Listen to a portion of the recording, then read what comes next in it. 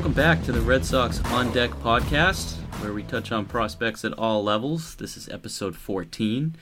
I'm your host, Bob Osgood, and joining me as the calendar turns to June is Shelly Verstrate. Shelly, how was your long weekend? It was great. It was full of just baseball and relaxing and just everything. And it is crazy to think that it's already June. It's unbelievable. 1/3 mark of the season. The season was over last year after 2 months. Yeah. Can you imagine? So, yeah, absolutely. And, I hate talking about the weather, but 72 hours of rain out here. I can't believe they even got 2 games in that series against the Marlins. Yeah. And then I think Sunday they just said, well, we got 2 in. We'll just chalk that up as a win. But just nasty games. It looked horrible. I'm in Virginia, so I was just kind of like watching, and I'm like, that looks, all of that weather that I saw the entire weekend when I was watching the Sox, it looked horrible. So it just, yeah. What a great way to welcome a full house back into the into Fenway, huh? Than that. Exactly. But. All right, so we'll start off with some news and notes. We actually, pretty short week. We recorded on the later end last week, and we're recording on Tuesday. But there is plenty of action at the different levels. Not a whole lot in terms of news and notes, but I figured we could start with the Olympic Qualifiers. We're 1 game in, and I know that the United States are playing a second game tonight.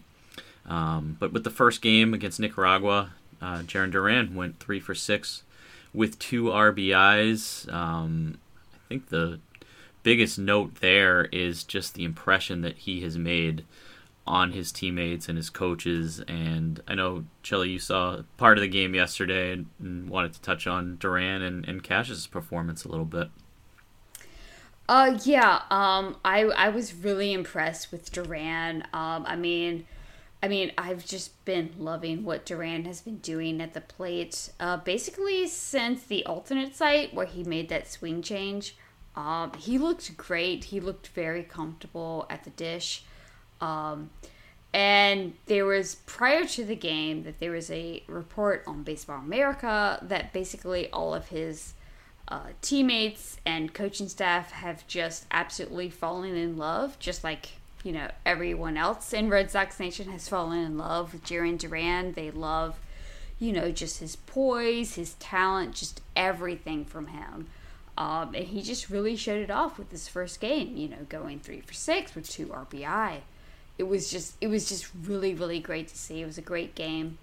Casas, he wasn't necessarily that great at the dish. But at first base, he flashed, some leather there. Like there was a really heads-up play where there was kind of like a unsuccessful double play, and a runner was just trying to kind of sneak another base, but Casas was like, oh no you don't. So he, gunned it over to third and, picked that guy off. So it actually was a double play when it shouldn't been. So it was a really good, exciting game for Duran and Casas. Yeah, we don't talk about, or you don't hear as much talk about Casas' defense, but yeah. He's got a gun for an arm, and everything that you read is that, for such a big guy, he's just got good feet around the bases, and I think through 90 miles an hour at some point in high school or early on in the minors. So he can do it all, and that's great to hear that he's contributing beyond at the plate or when he's not having a big game at the plate. That Baseball America article was excellent. Mike Scioscia said seeing him in person, his first step is incredible everywhere, whether he's trying to steal a base or he's in center field. He's a 5-tool player. When you call a guy a 5-tool player, you're saying that he's special. He's in an elite group. So, Mike Scioscia's coached a few guys over the years, and hearing that from him is awesome. You hear the veteran players like Todd Frazier in that article saying that he's opened his eyes as much as anybody with the young kids so far. Duran hit a home run. I think he was the only prospect that hit a home run in any of the exhibition games on the later end of last week. So nothing but good things so far. I know that Jeter Downs and Jerry Downs playing for Columbia. Jeter went 0 for 3 with 2 strikeouts in the first game against Canada. So we'll continue to monitor Duran, Casas, and Downs. And the last note that I had, I missed it last week. I have to bid adieu to Garrett Whitlock, who officially graduated from prospect status. 45 days on the active roster, so we talked about him as much as anybody, and I just figured I'd give him one final farewell, but I'm sure we'll be back to Garrett at some point because he's our boy here. Yeah. All right. So moving on, we're going to go through each level, kind of give some updates on where the teams are at, what their records are. I want to start in Portland because at 15-9 in the Eastern League, the Sea Dogs are a game and a half behind the Somerset Patriots from the New York Yankees farm. Josh Winkowski on Saturday against the Hartford Yard Goats pitched 7 innings, gave up 1 hit, no walks, no runs, 9 strikeouts, and on the year has thrown 27 innings, only given up 4 earned runs. It's a 1.33 ERA, 0.89 WHIP, 26 strikeouts in those 27 innings. Is he now the most exciting piece that came over in the Benintendi deal, or at least what we know so far? Yes. So what we know so far, I was not a big Franchi Cordero fan, even in his San Diego days, in his Kansas City days. So I wasn't exactly excited to see that he was, coming over to Boston and the Benny trade. And honestly, I didn't know a lot about Winkowski, but I've been impressed. This guy, while maybe he's not a good strikeout guy, just strikeouts per 9 guy, but he gets a lot of ground balls, and it seems that he doesn't give up a lot of hard contact, right? Yeah. He was keeping the ball down. I saw some highlights from his latest start, keeping the ball down in the zone. His changeup looks really good. It might have just been catching him on a good day. I think it was kind of an average pitch in a lot of the scouting reports, but he was getting whiffs on it. He was keeping the ball down. And throwing 7 innings at Double-A must have been low in the pitch count, only giving up 1 base runner. So it's good to see. And going along with that, as we said so far, there's still 3 players to be named later that are remaining in that deal. And normally you wouldn't see that this long into the season in June. But 1, we didn't start until May. And 2, with the season canceled last year, there was some writing into that trade that the Red Sox would have more time to evaluate these players to be named. On the Mass Live article, Chris Cotillo mentioned that the best player of the 3 is assumed to be from the Mets, and then there are 2 players to be named from the Royals in that 3-way trade.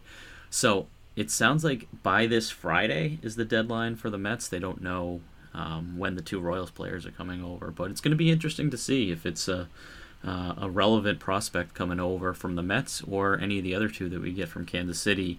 I wasn't in favor of that deal. I think we kind of sold low on Benintendi, but it'll be interesting to see when we know all 5 assets coming back. Yeah, I totally agree. I wasn't the biggest fan of the Benny trade, but yeah, knowing that the trade will quote unquote finally be over with, maybe very soon, is very just kind of, I guess, encouraging. Yeah, put some closure and move on that whole thing.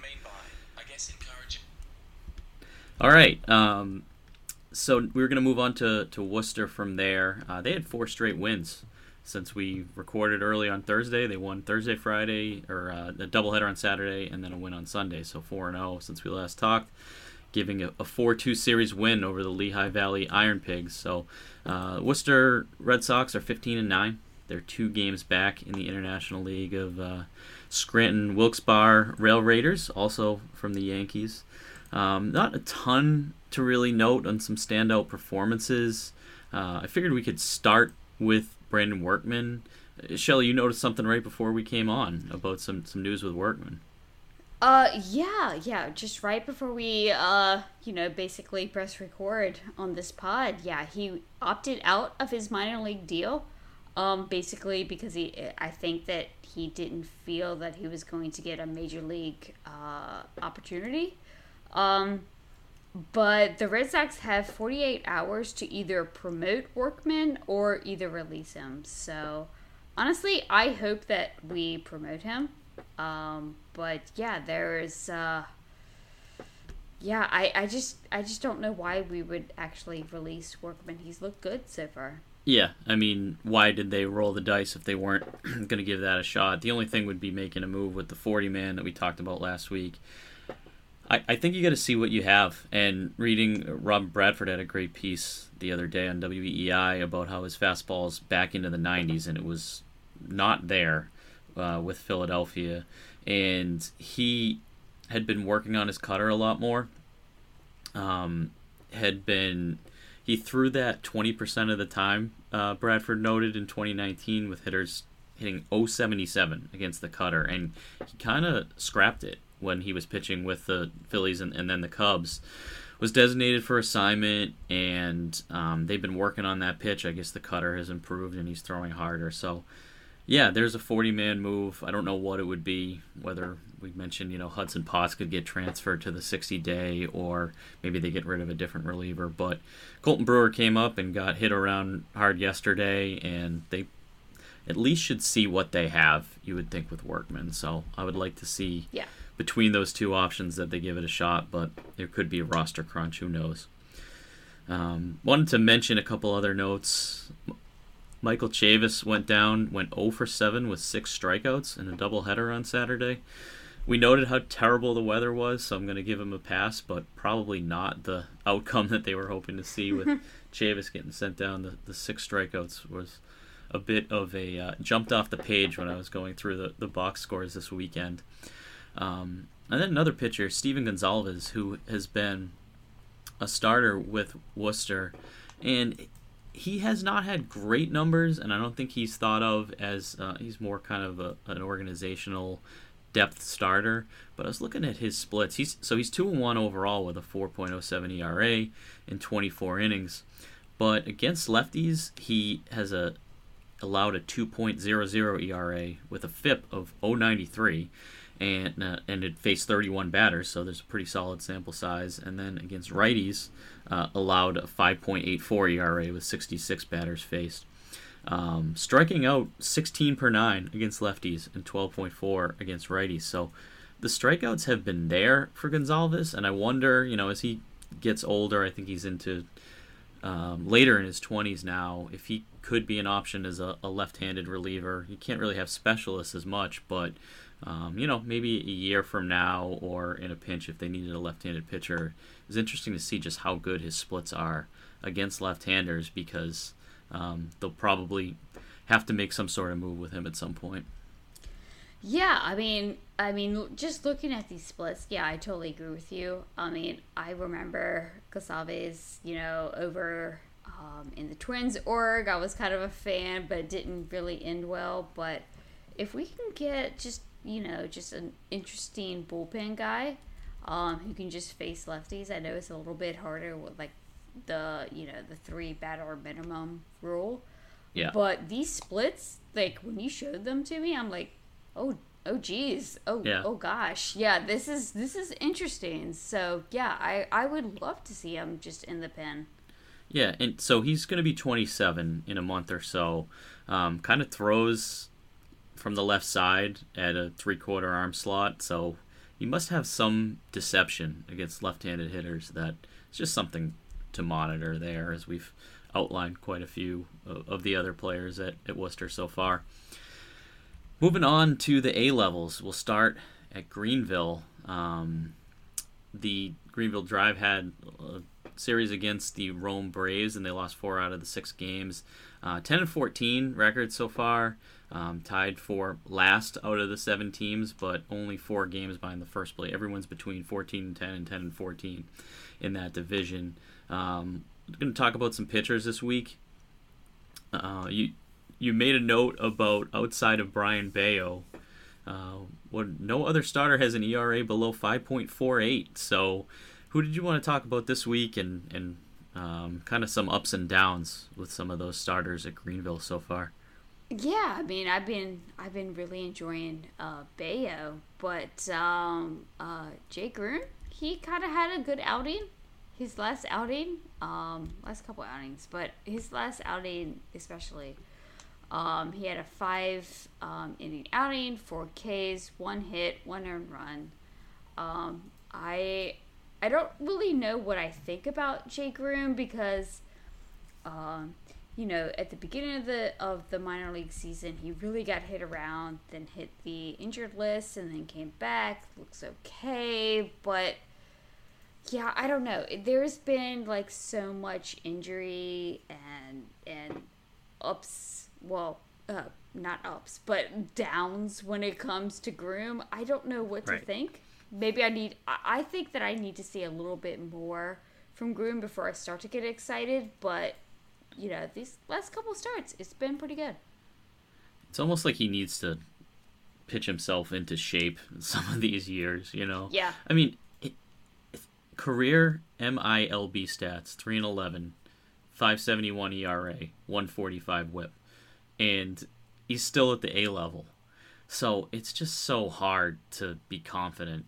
But you see the stuff and you see highlights here and there and how good his curveball looks. And now he's had 2 good outings in a row where he was able to get to 5 innings the other day, like you mentioned. Hey, his ERA is down under 8. The first time we talked about him was in the 18s. So it's getting there. Would love to see him keep that rolling and get to AA, but I just don't have a whole lot of confidence in that. But talent's there. We all know he was the 12th pick. And then along with that, Chris Murphy. What have you seen there so far? Honestly, what I've seen from Chris Murphy is a lot of hits and a lot of walks, which is not great. Like I was a big fan of Chris Murphy after he was drafted, and how it seemed outside of his college production. It seemed like when he transitioned into professional ball, right? He changed his pitch mix just a little bit, and his walks kind of decreased. I'm like, okay, maybe we have something here. But we start the season out in 2020. And the walks have increased, and he's starting to get hit around a lot. And he's just, I've seen a few innings here and there. He's just really not fooling anyone. When you watch a pitcher, and you can just tell that he's just trying to make it work and it's not working. That's kind of what I'm seeing from Chris Murphy, which kind of, makes me a little bit concerned. I know this was kind of like a big kind of step up for him, going up to Greenville. But yeah, he has some work to do there. Yeah, I agree with you. I was excited to see him this year, especially after some time off and kind of hearing about some of his training approaches and his pitch mix. But yeah, the 12 walks in 23 innings, and that's always been the book on Murphy. I was really hoping that the control would improve. He's striking guys out, but just too many walks and getting hit around a little bit. So we'll see, but through 5 starts, not the greatest start for Murphy at Greenville. Moving along to Salem. They lost 5 out of 6 last week to Myrtle Beach, the Myrtle Beach Pelicans. Cubs affiliate. They're down to 12-12 overall.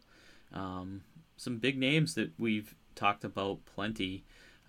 Nick York, Gilberto Jimenez. Where do you want to start, Shelly, with each of those? I guess I'll start out with Nick York. I don't. This is actually his line is kind of surprising. We drafted him in the first round of last year. He went to the alt site and he was looking like really good. I remember watching, video that they were putting out, and he looked like he was hitting very well against, upper tier major league kind of esque pitching. So I was expecting him to go gangbusters at Salem. And he's not. I mean, he's only hitting 195. He's striking out 23% of the time. I mean, he's one of the youngest players in the league, but I don't know. I just expected a little bit more from him. So, and maybe I was expecting too much from someone so young. Yeah. Too early to make a call, for sure. Yeah. He had a couple hits in the most recent game on Sunday. He was 2 for 3, so hopefully that gets him going a little bit. I definitely want to talk about Gilberto Jimenez. A couple of different thoughts. I retweeted a SoxProspects.com video on my account the other day where it's really interesting to see his slowed down swings from both sides. They put a side-by-side of the left-hand swing and the right-hand swing, and my first thought was, the left-handed swing just looks slappy and just kind of a raw swing, and the right-handed swing looks so natural. So I was starting to think, depending on how this season unfolds, and took a look at each of his left-handed and right-handed splits. So my assumption, and the book on Jimenez, has been that it's a better swing from the right side, more power from that side. Left-handed, could be for better average, but would that continue at the higher levels? Slapping to the left side of the infield and trying to beat that out with 70 grade speed at least. He's hitting 377 against right-handed pitching this year, which would be his left-handed side. He's hitting 377 with 9 RBIs in 67 plate appearances. Versus lefties from the right side, he's hitting 182 and has a 32% strikeout rate compared to 10% from the left side, which is just screwing with my head here because I was expecting the opposite. And 433 OBP from the left and 182 from the right because he doesn't have a walk from that side yet. So I don't know. What do you think about that? It really just interesting start to his season. Yeah, it's when you brought this up to me, I'm just like, I have no idea what to think. I kind of always wanted Jimenez to just kind of pick a side. I mean, I'm thinking of like Cedric Mullins of the Baltimore Orioles, who was always a switch hitter. Yeah. And then when he finally just, quote unquote, picked a side, it has totally clicked this year. Some guys can switch it, some guys can't. I don't know. I just don't know which side. Exactly. Which side like, should pick. 100%. Like when you were putting, when you put out these stats, I'm like, I don't know which side he should pick. But he should pick a side because I do think that I do think that he really should be one side or the other. I don't know which side, but he needs to pick one because Right, and he's going to ride this out as long as he can, and hopefully, he's in low A. This is where you want to work those things out. He's hitting 325. He's on base 37% of the time. He's had a very good season to start. 4 steals. Doing everything that we would hope from a general line, but just seeing those splits is interesting. Definitely want to see kind of how that unfolds. You would think maybe mid-season might get a promotion to see how he can handle the high A level, maybe. Mm-hmm. Yeah. So, all right. And then last name that we had at Salem this week, Jaxx Crochans, who is a catcher at low A. You may have also heard his brother Jordan in the Toronto organization hitting 306 so far. What do you make of that? Do you think there might we have a late round flyer that works out for us here? Maybe. I was really impressed I was just looking at the past couple weeks and just stats and just seeing that, Groshans, whatever, anytime I would sort by any type of category, he was kind of sort of around the area. I just want to give him some, a hat tip here. 306, 470, that's pretty good. And I Yep. know that Salem is not necessarily the biggest, like, home run park, and he's just hitting really well. I would love to see him just get a promotion, and just to see how he does. But yeah, he just has performed really well. Yeah, I would think that he would get the promotion to Greenville pretty soon. Yeah, and he's 22, so definitely Yeah. older for the level. But I mean, what was he supposed to do? We didn't have a season last year, so it's so hard Yeah. to think of that as a negative with any of these players who missed a year. He was a 5th-round pick from Kansas in 2019. Looked at his junior year, and he hit 340 with a 475 on base, 604 slugging. So just great numbers that year. 12 homers, 46 RBI. In a power conference. It seems like he's an average hitter or potential to be an average hitter where the defense needs to catch up. I was reading a post from 2019 on Prospects Live where he threw out Oswald Peraza stealing, which, yeah, what's the big deal there? Well, Peraza's 15 for 16 on steals in 23 games this year at High A. Yeah. Arguably the best base stealer in all of the minor leagues. So that was good to see. It seems like he has a pretty good arm at times. Might be a little bit inconsistent, but if that defense can catch up, great start with the bat. And like you said, hopefully we can see him move up a level later this year. So that's Jaxx Groshans. All right, that's what we have today. If you enjoy what we do here, can you please leave us a 5-star rating and review on whatever platform you use to listen to the Over the Monster podcast. We have the On Deck podcast and the Over the Monster podcast with Matt Collins and Brian Joyner, the Red Seat with Jake Devereaux and Keaton DeRocher, and the Precap pod with Shelly and Keaton. Shelly, anything to add or plug that you have going on this week? No, it's kind of quiet on my end.